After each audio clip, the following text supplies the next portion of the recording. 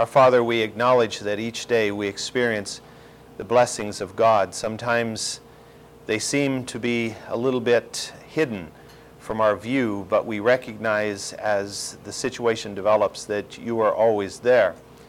Sometimes the difficulties seem almost insurmountable that we may face at a given moment, but at the same moment we need to recognize, and I pray that we will always recognize that you are present with us in those difficulties. Even as we look at the story of Joseph and we recognize in his life that as he was in prison, certainly he didn't have the Word of God in his hands to read, to comfort him. He didn't have a preacher to come and speak to him. His faith was solely based on what he knew and what you were doing for him at the moment. And Father, I pray that with these other blessings in our hands, these opportunities to sit in your house and hear your word, to study your word on our own, that we will be even as faithful as Joseph. Lord, I pray for your special blessing upon our hour together here, that you will grant understanding of these scriptures. In Christ's name, amen. I'd like to read, first of all, from the end of Genesis chapter 41, beginning at verse 53. Genesis 41:53. When the 7 years of plenty which had been in the land of Egypt came to an end, and the 7 years of famine began to come, just as Joseph had said, then there was famine in all the lands, but in the land of Egypt there was bread. So when all the land of Egypt was famished, the people cried out to Pharaoh for bread. And Pharaoh said to all the Egyptians, go to Joseph. Whatever he says to you, you shall do. When the famine was spread over all the earth, all the face of the earth, then Joseph opened all the storehouses and sold to the Egyptians.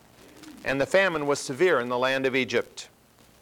And the people of all the earth came to Egypt to buy grain from Joseph, because the famine was severe in all the earth.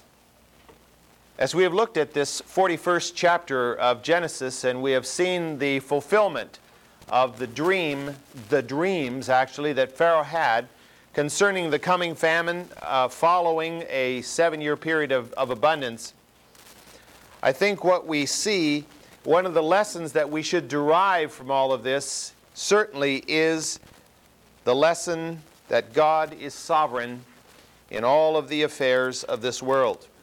God is not looking down and surprised about anything that takes place. He knows long ahead of time what is going to take place, and He is ultimately responsible for the direction in which history goes. One of the primary doctrines of the Calvinist persuasion has been the sovereignty of God. That can be, of course, pushed to the point where we almost become fatalistic, which I don't think we ought to do. But sovereignty of God is clearly a teaching of Scripture. And we need to keep that in our minds all the time. That God is sovereign not only in the affairs of our individual lives, but in the affairs of this world. Not just religious affairs, quote unquote, but all of the affairs of this life. And thus, I think what we can derive further from this, therefore, is that our prayers, which we're commanded to pray for our nation, do make a difference. Because God is in charge. And God can change the direction of a nation. And if God's people will pray, God chooses that route to energize His will. I think it's equally important that we not only recognize how important our prayers are, but our faithful service to God. And as we look at the life of Joseph, one of the things we find clearly in his life is faithfulness to God's plan, to whatever God has called him to do. Even though it might seem very, very difficult to see where God is directing him at a particular moment in time, when everything seems to have turned against him, as he's in prison, for example, and yet he remained faithful in his service and in his faith to God. As I was thinking about this morning, a passage came to me. It's not on your outline. I'll just turn to it, and you may too if you wish, in the book of Esther, chapter 4. Esther 4, reading at verse 16. Now, we're all pretty familiar, I think, with Esther. having been chosen by the king, probably Xerxes I, to be his new queen after a sort of a beauty contest was held. This is after he had failed on his Greek mission, his attempt to conquer Greece, and he came back in a very disgruntled mood. And as a result, they thought, let's help the king feel better. We'll have well, you could call it an international beauty contest and let him pick a queen from that. And as we know, Esther was chosen. And as you read through the book of Esther, you have to know that Esther was not a pig in a poke choice. It wasn't an accidental choice. God was sovereign in that situation because God knew what was coming. God knew what he was going to allow to take place, and therefore God had his person in the right place at the right time, just as in the case with Joseph. Mordecai, her uncle, of course, understands the situation as it's developing. Haman, who hates the Jews because he hated Mordecai, because Mordecai wouldn't bow down before him, has made it so that he got the king's permission to destroy all of the Jews within the Persian Empire. Verse 13, then Mordecai told them to reply to Esther, do not imagine that you in the king's palace can escape any more than all the Jews. For if you remain silent at this time, relief and deliverance will arise for the Jews from another place, and you and your father's house will perish. And who knows whether you have not attained royalty for such a time as this? Then Esther told them, these are the intermediaries, they're running back and forth between Esther in the palace and Mordecai outside of the palace, to reply to Mordecai, go assemble all the Jews who are found in Susa and fast for me. Do not eat or drink for 3 days, night or day, and I and my maidens also will fast in the same way. And thus I will go in to the king, which is not according to the law. And if I perish, I perish. She was committed to doing what was right in the situation. And even though we know from the book of Esther, some people make a big point about the fact that God's name doesn't show up in here, but the hand of God is all through the book. This is a woman who was dedicated to do what she felt under God was right. In many ways, she was very, very similar to Joseph. Raised from, in effect, a nobody to a powerful person in the land for such a time as this. And so it was in the case of Joseph, raised up at the hour that God had selected to be his instrument of salvation for the people. Can we imagine how many lives would have been destroyed if Joseph had been unfaithful to the duty to which he had been called? What if Joseph, when he was in prison, decided, God has let me rot in this place, I don't want anything to do with God anymore? And he had not become a man who was ready for the moment that God would elevate him. Or we could even look at the situation, had he been raised to power as we've seen it, and then he thought, wow, now I'm in this position of power, I'm going to enjoy this position of power, and I'm going to revel in my wealth and in my power and in my palace and my fame and everything else, and I'm just going to give underlings the job that I've been assigned to do and send them out across the land to collect the grain and do this. And you know how underlings do a job often, particularly if they're government people. They don't always do the job the best it can be done. But Joseph didn't do that because he was serving someone greater than the Pharaoh. He was serving the sovereign God. And he knew God expected him to do the task and to do it right, to be on the scene and at the spot where the program needed to be established and made to function. Joseph had proved himself faithful, as we have already seen, in the small things with Potiphar, and even when he was in prison. And so he had been prepared to do the great task which stood before him, which included the salvation physically of hundreds of thousands, possibly even millions of Egyptians, and the physical salvation also, of course, of his own family, which would lead ultimately to the spiritual salvation also of all mankind. Was a great task. We could argue, of course, that had Joseph not done the job, as we read here in the book of Esther, Mordecai said that if you don't do the job, someone else will be raised up to do the job because the Jews will be saved. And we could argue God was going to save Jacob and his family because he had chosen them to be the transmitters of the line of the Savior, of Messiah. And therefore God would have chosen someone else, and certainly that probably would be true. But that would have not helped Joseph any.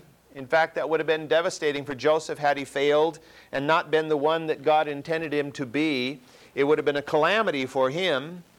And for us, it would have denied us this wonderful example of faithfulness in the midst of difficulty. Someone who stayed true to God in a situation which was about as bad as the situation can get for a human being. You know, to be thrown in prison in a foreign country is a pretty bad situation. And yet he was faithful to God in it all. I think it's important for us to recognize, as the Scripture teaches us, that certain things are inevitable. God has ordained them to be. But that does not absolve us individually of disobedience. If we do not follow through to become what God has chosen for us to be, that's to our chagrin and shame. A couple of familiar passages here in Matthew, I think, underscore this point. In Matthew 18, verse 7, we see this, that certain things are inevitable. But that does not mean that those who fail are absolved. Woe to the world because of its stumbling blocks. For it is inevitable that stumbling blocks come. But woe to that man through whom the stumbling block comes. And then more pointedly, in Matthew 26, verse 24, the Son of Man is to go, just as it is written of him. But woe to that man by whom the Son of Man is betrayed. It would have been good for that man if he had not been born. We could argue that God had ordained a Judas, but Judas was responsible for being Judas. And because God had looked down through the corridors of history and known there would be a man who would become Judas in this situation, did not mean that Judas could say, but it wasn't my fault, because God had ordained it to be. And so as we look at the life of Joseph, had Joseph failed at this point, he could not have said, well, it wasn't my fault because God put me in prison. What else could I do? And so as we translate that into our lives today, we have no excuse if we choose not to obey God, because it is a choice. No matter how difficult the situation is, it is a choice. We choose to obey or we choose to disobey. In every situation, as we, I think, well know, sin, we don't stumble into sin, even though some people use that terminology. Sin is a choice. I choose to disobey. I choose to do what I know is not right. It's not an accident. Now, the temptation may not have been foreseen. I may not have chosen to have the temptation. But when I yield, I choose. I just am constantly reminded as we read through this that Joseph simply didn't have all the advantages we have. I mean, he didn't have this book. What would we as Christians do without this book? And he didn't have preachers to listen to on Sunday after Sunday. He simply had the faith that God had put in him from the time that he had lived with his father Jacob. And God kept that faith solid. And as a result, Joseph was a faithful man. In this passage that we read this morning, we see that Joseph sold the grain to the Egyptians. And some might question whether that was the right thing to do. Should you sell the grain to the Egyptians? After all, they grew it in the first place. Why don't you just give it to them? Well, I think there are, and I think I've listed them there on the outline, at least 3 reasons why the grain was not given to the people, but sold to the people. First is the same reason that coal porters, if you will, people who have Bibles and New Testaments and little books, who travel around the world and give these or sell these to people. The reason they sell them is the same reason that we can look at here in number 1. To require payment is to reduce waste. People are less likely to waste something that they have paid for than if you just give it to them. That's human nature. Secondly, to have given it away would have rewarded laziness. Those people who didn't heed the word that had come down and saved some of their own grain and saved some of their own money. We talked about this last week. You know, God doesn't want us to lay up treasures here on earth where moth and rust corrupts. But the Scripture does teach us that we are to put aside something for the events which might take place soon, for which we might need a little something. You know, go to the ant, you sluggard, and see that the ant collects during the season when it's available and stores it up for the season when it's not available. There's a balance we have to have there. Those who pay no heed for the morrow, sometimes claiming that they pay no heed because God will take care of tomorrow, are doing it because they're really lazy. And it's not faith. Those who didn't take any precautions for the morrow, of course, were in greater need sooner. Now, there always are those who, for one reason or another, aren't prepared for tomorrow. That doesn't mean we just discount them. And certainly I don't think Joseph did in this situation. I think those who had no money also received grain. But in exchange, they had to work for the government. Not a bad idea.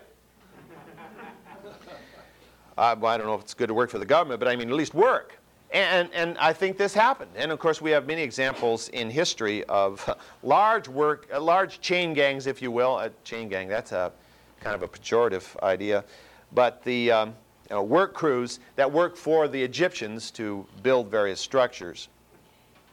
A third factor, I think, would be whether or not the government paid for this grain to begin with, whether it was just considered to be part of the taxes or if the government actually paid the people. The Scripture isn't real clear about that.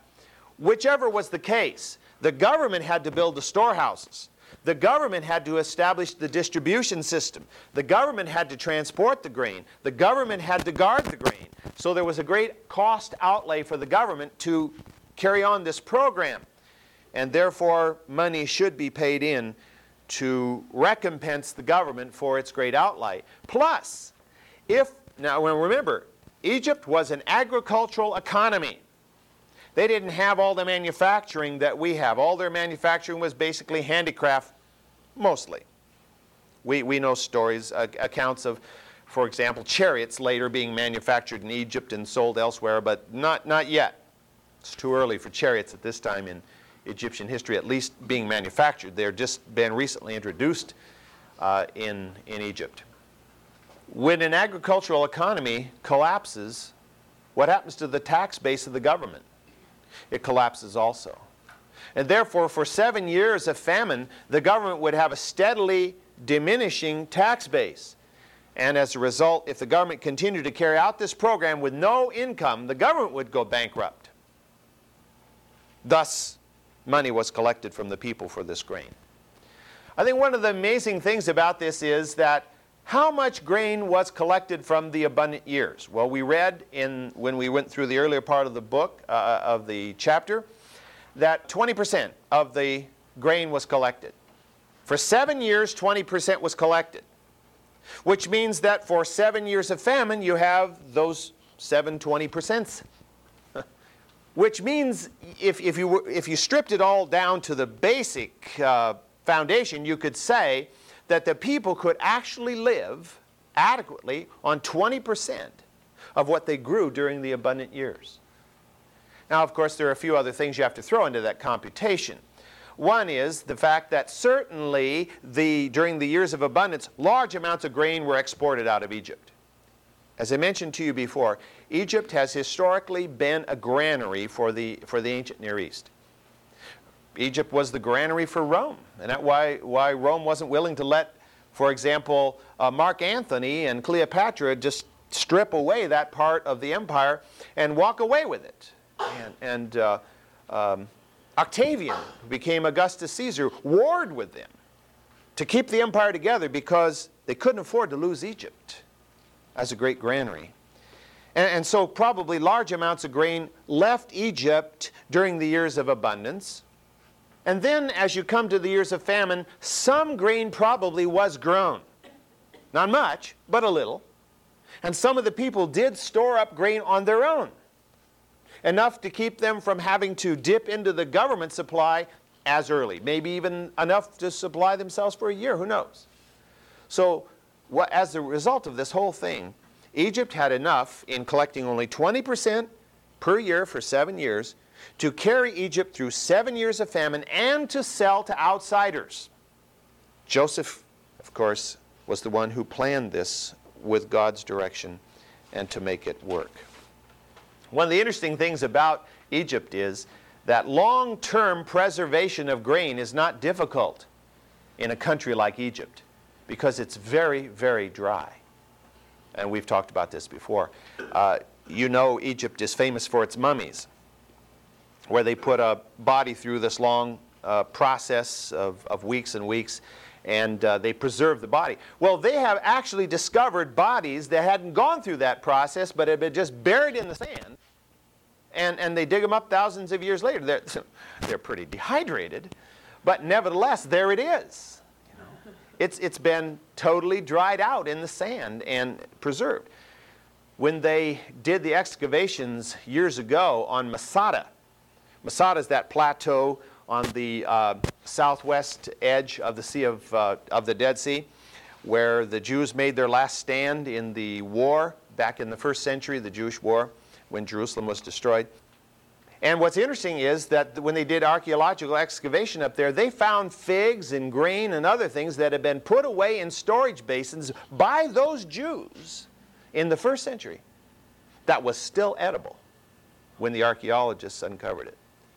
Now it's pretty dry, but nevertheless still edible. It hadn't spoiled. And that's because of the tremendous ability of dry air to preserve and to not, of course, foment decay. Allowing one of Jacob's sons to be sold into Egypt as a slave was God's way of providing for the needs of Jacob and his family. Can you imagine anybody being able to see that? Having one of your sons sold in slavery in another country, that this would be a blessing? Doesn't sound like much of a blessing. It sure was no blessing to Jacob. Of course, Jacob thought his son was dead. But this is a way, God works in ways that are mysterious to us. God takes what appears to be tragedy and turns it into something glorious and wonderful. Everything God touches, He touches for redemptive purposes. That's what God's all about. And that's what He was doing here. God supplies the needs of His people. That's a clear teaching of Scripture. From Genesis through Revelation, God supplies the needs of His people. That's one reason why, as you know, many of us sat through that Larry Burkett video a few Sunday nights back, Whatever Happened to the American Dream, in which he's talking about going beyond his, the Coming Economic Earthquake book, up kind of an updating of that where he, really feels the American economy is going to go down the tubes before the end of this decade. And we could look at that and we could quake and we could tremble and we could worry and wonder, but we don't have to do that. Now, we don't need to be foolish. Do like the followers of William Miller did in the 1840s and climb to a top of a hill, give everything away, climb to a top of a hill in white robes and wait for Christ to return. We don't do that either. We have to stay in the place where God would have us to be, of trust. Be anxious for what? Nothing, the Scripture says. God always supplies the needs of His faithful people. But He doesn't always do it in the same way, and He doesn't always do it in the way that we expect. Oh, rich cousin Johnny, he's going to help me out. Well, rich cousin Johnny might just turn out to be a very greedy man who isn't going to give you a red cent. And it may be poor little Sister Sally over here who helps you through your time, or whatever it is God does. I mean, He fed Elijah with ravens. That's pretty extreme. Probably won't do that for most of us, but whatever way God uses, He will meet our needs. One of the ways, though, He does choose to help His people is by causing His people to be good stewards of what they have. We are, as God's people, to use our God-given resources wisely and not wastefully. And we are to share what we have with those who have a need. That's God's way of supplying the need for some people. I'd like to turn to 2 Corinthians chapter 10 for a moment. Often preachers turn to this passage, and they particularly like to read the 7th verse to try to make us convinced of the fact that we're supposed to give liberally in the offering. But this passage goes far beyond that. 2 Corinthians 9:6. Now this I say, he who sows sparingly shall also reap sparingly. He who sows bountifully shall also reap bountifully. Let each one do just as he has purposed in his heart, not grudgingly or under compulsion, for God loves a cheerful giver. And God is able to make all grace abound to you, that always having all sufficiency in everything, you may have an abundance for what? Every good deed. As it is written, He scattered abroad and gave to the poor. His righteousness abides forever. Now He who supplies seed to the sower and bread for food will supply and multiply your seed for sowing and increase the harvest of your righteousness. You will be enriched in everything for all liberality, which through us is producing thanksgiving to God. For the ministry of this service is not only fully supplying the needs of the saints, but is also overflowing through many thanksgivings to God.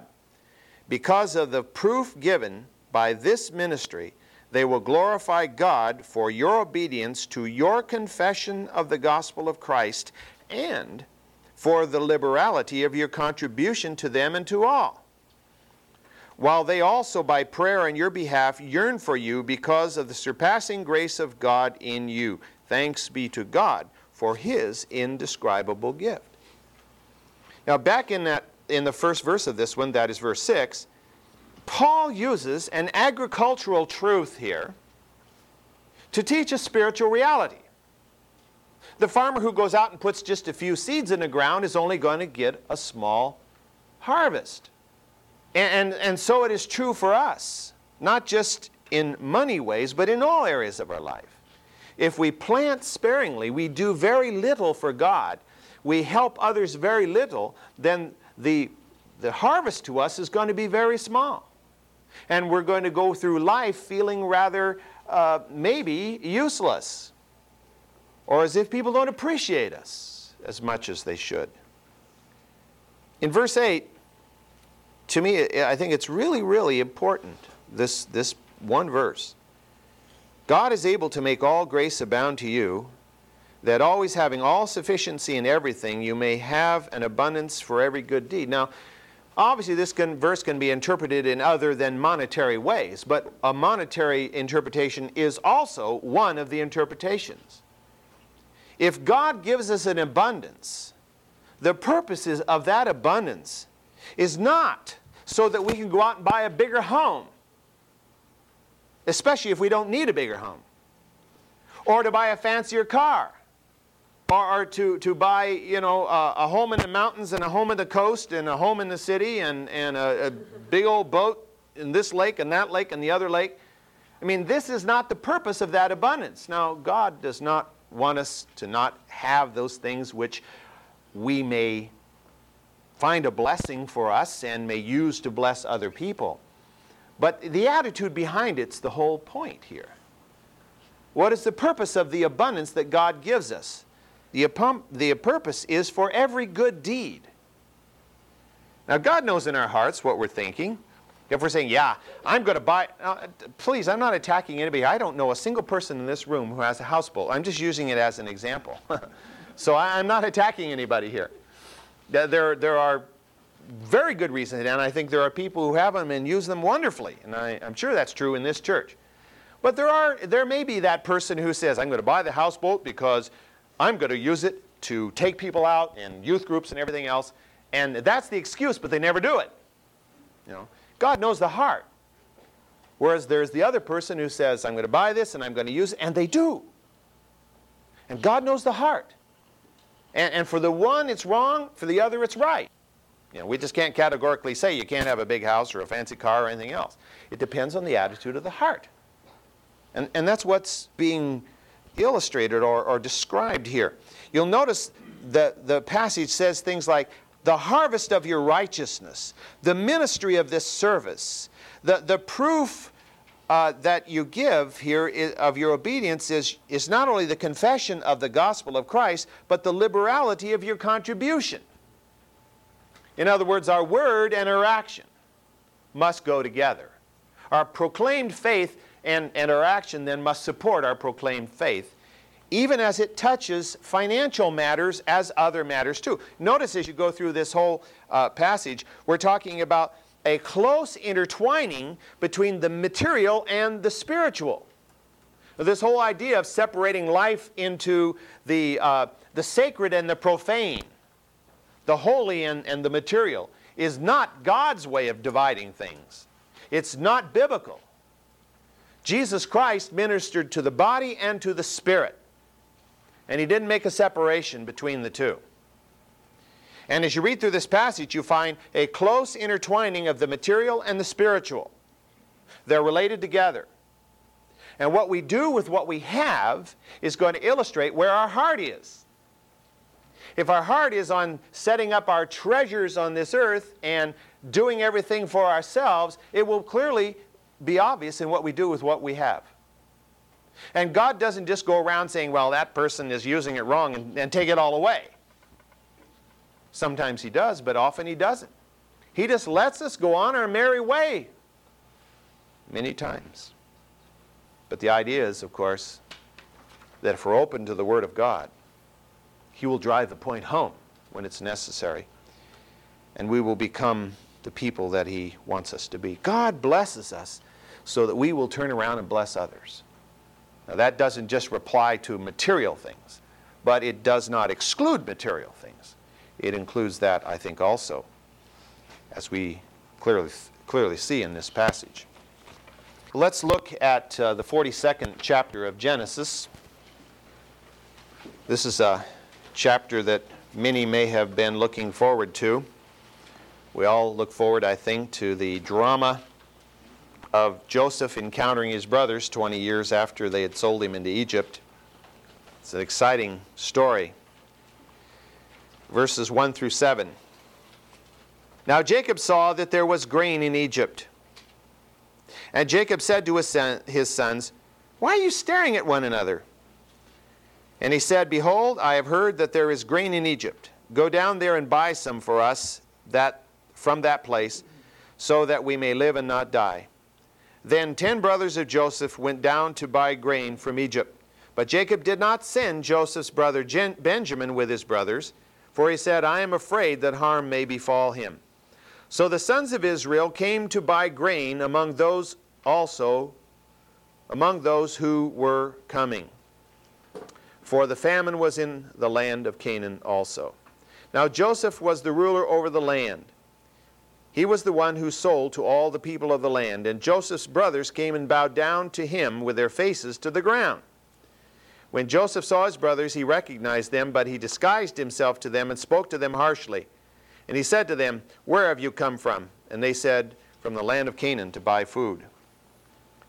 I think a lot of us would like to vicariously be Joseph for a while and give these guys a bad time. Joseph had been presumed dead by his father for over 20 years. Jacob has no inkling at all of what's going to transpire.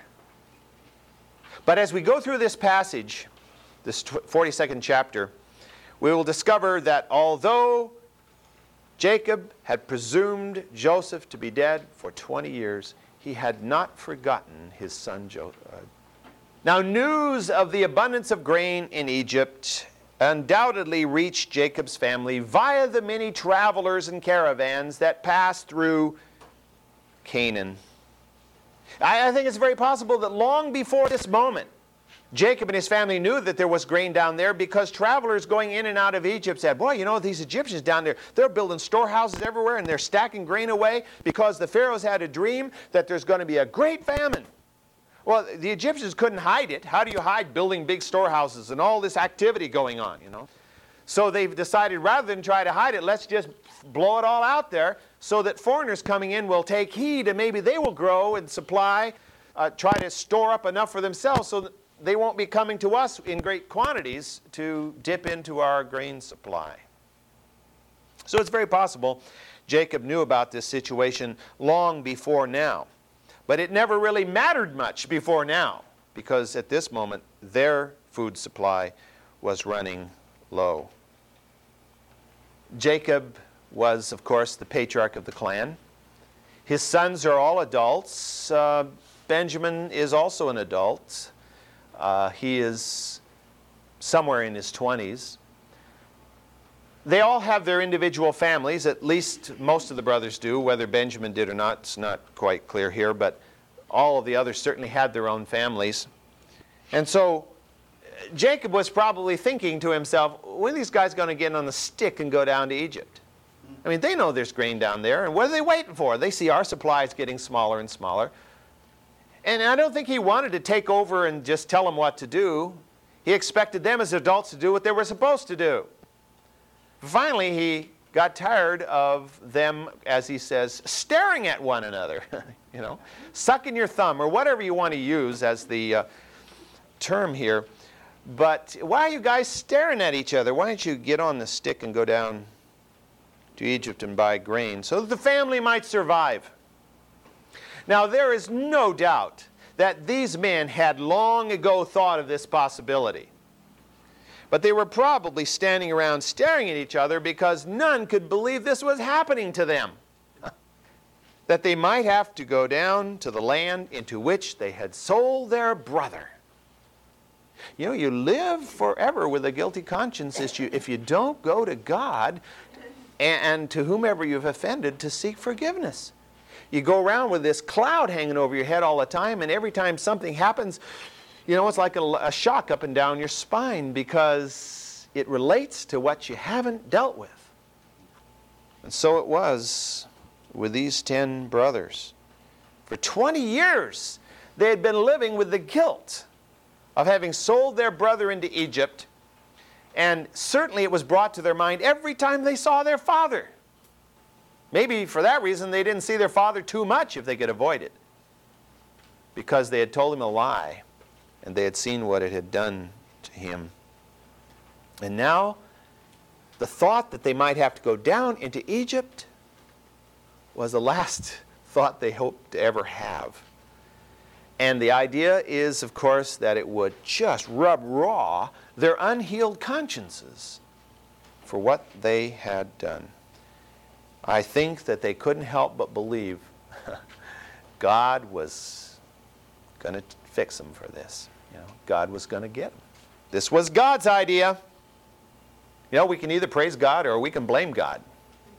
Scripture clearly teaches us to praise God in every situation. To blame God is foolish. You know, sometimes if we place blame on God, it's because we don't understand the nature of God. God is incapable of evil.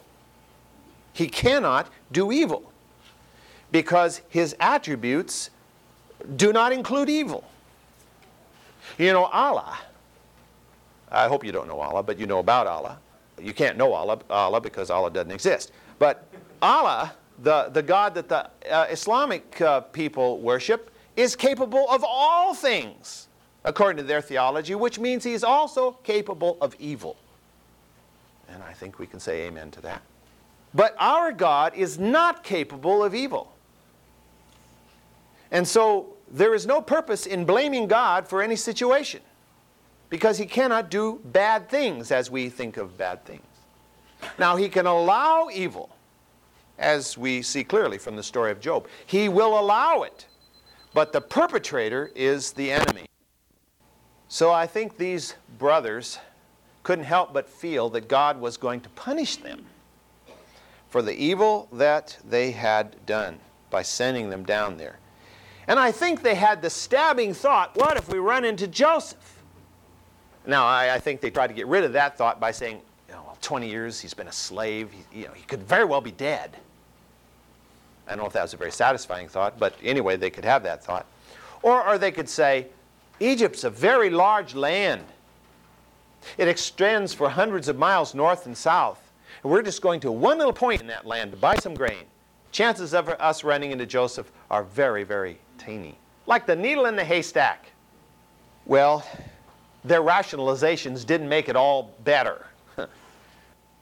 They stood speechless, each hoping the other would come up with a better alternative than going down to Egypt to get grain. But they all knew there was no other alternative. And Jacob became irritated with this seeming indecision on the part of his sons. And he used his authority as patriarch of the clan. Now, from this, I don't think we should interpret that Jacob went around bossing his sons around all the time. I mean, they're adults. They run their own household. He wasn't going around to every house telling them what to do every day. But at this point, he finally pulled rank. I'm the patriarch of this clan. You guys don't seem to know what you're doing. You can't get your act together, so I am ordering you to go down to Egypt and get some grain. It's obvious what we must do. And so they do. But he will not send Benjamin. He's been bereaved of Rachel. He's been bereaved of Joseph, those that he loved the most. He is not going to be bereaved of Benjamin. Because as the scripture said, I am afraid that harm may befall him. Why does Jacob have that feeling? Because of what happened to Rachel? Because of what happened to Joseph? Certainly. Is it an expression of faith in God? Not really. It seems as we study this passage that Joseph has gone beyond his father in his walk with God, in becoming a man of faith. We could maybe argue, but Joseph had nothing to lose. What do you have to lose in prison? Trust God. But if you got thousands of sheep and goats and you got all these kids and grandkids, you got so much to lose, you got to be more careful. You can't just trust God with everything. He was taking no chances with Benjamin. What lesson had he yet not learned? The lesson to not play favorites with your children. Those 10 sons knew very well that Benjamin was the beloved one now. And they couldn't help but feel still second class in the eyes of their father. But God will fix that. God will require Benjamin to go. Jacob will have to yield him up. If we hold too tightly to anything, God may put us in a place where we have to yield it up, because he wants everything that we have and everything that we are to be his. The trip to Egypt was not easy. The road was well traveled, but there was always danger. Always danger of roving bands, raiders, thieves, highwaymen, who had attacked individuals, attacked caravans. You know, the story, even though it was just a story of the person going from Jerusalem down to Jericho and being attacked along the way, was so poignant because the people knew this to be an everyday experience. It wasn't like, well, I never heard of anybody getting attacked going from Jerusalem to Jericho. I mean, what a silly story. No, it's because it happened all the time. It's like for us to go out and give a parable about getting in an accident on the freeway. That's not too foreign to us. Hopefully it's fairly foreign to our own personal experience directly. But we read about it all the time, and certainly many of us, probably all of us, have experienced something along that line directly. And so we have here Jacob sending all of his sons except Benjamin. Why? He could have just sent 2 of them, couldn't he? Said, you guys go down and the rest of us will kind of hang on to things here and we'll guard our goods here. You guys go down there. No, he sends all 10 sons. And I think the reasons are at least 3. First of all, that there is safety in numbers. Each of the 10 took some of his male servants with him So that we're talking about a party that may have numbered half 100 men, armed. I mean, sometimes we don't really get a good picture of this. We just see kind of these guys running around in their tunics out there herding sheep with their little staff, and we don't recognize that these guys probably carried weapons. At least they had a dagger or a sword probably with which to defend themselves as they traveled. And so with 40 or 50 men going along, a small group of raiders would think twice before they attacked. Secondly, each brother, I think, was responsible to get grain for his own family. You go down and get it for your own family, and you bring a little back for Jacob too. And so all of the brothers were responsible for doing this. And then I think it's possible, the scripture doesn't say so, but it's very possible that the Egyptians required them to personally come if they wanted to get the grain. You can't just send your servant on down there. If you want it bad enough, you come and get it, so that we know that you're express a legitimate need here. Well, I think it was a solemn procession as those brothers gathered their servants and gathered their donkeys and got ready for their caravan to go off down to the land of Egypt. I don't think there was much joviality here.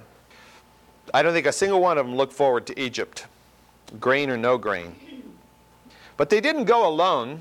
This seems to be indicated in verse 5 where it says, "So the sons of Israel came to buy grain among those who were coming." So there were many traveling from different directions, certainly, but at least in their direction also. Possibly they joined a greater caravan, and there was even more protection as they traveled the route. How did they go? Well, by that I mean what route? We know they went by foot. I don't know if you still have your map, and I know this is pretty teeny, but the Via Maris, it's called, the Way of the Sea, was the primary highway of this part of the Mediterranean world.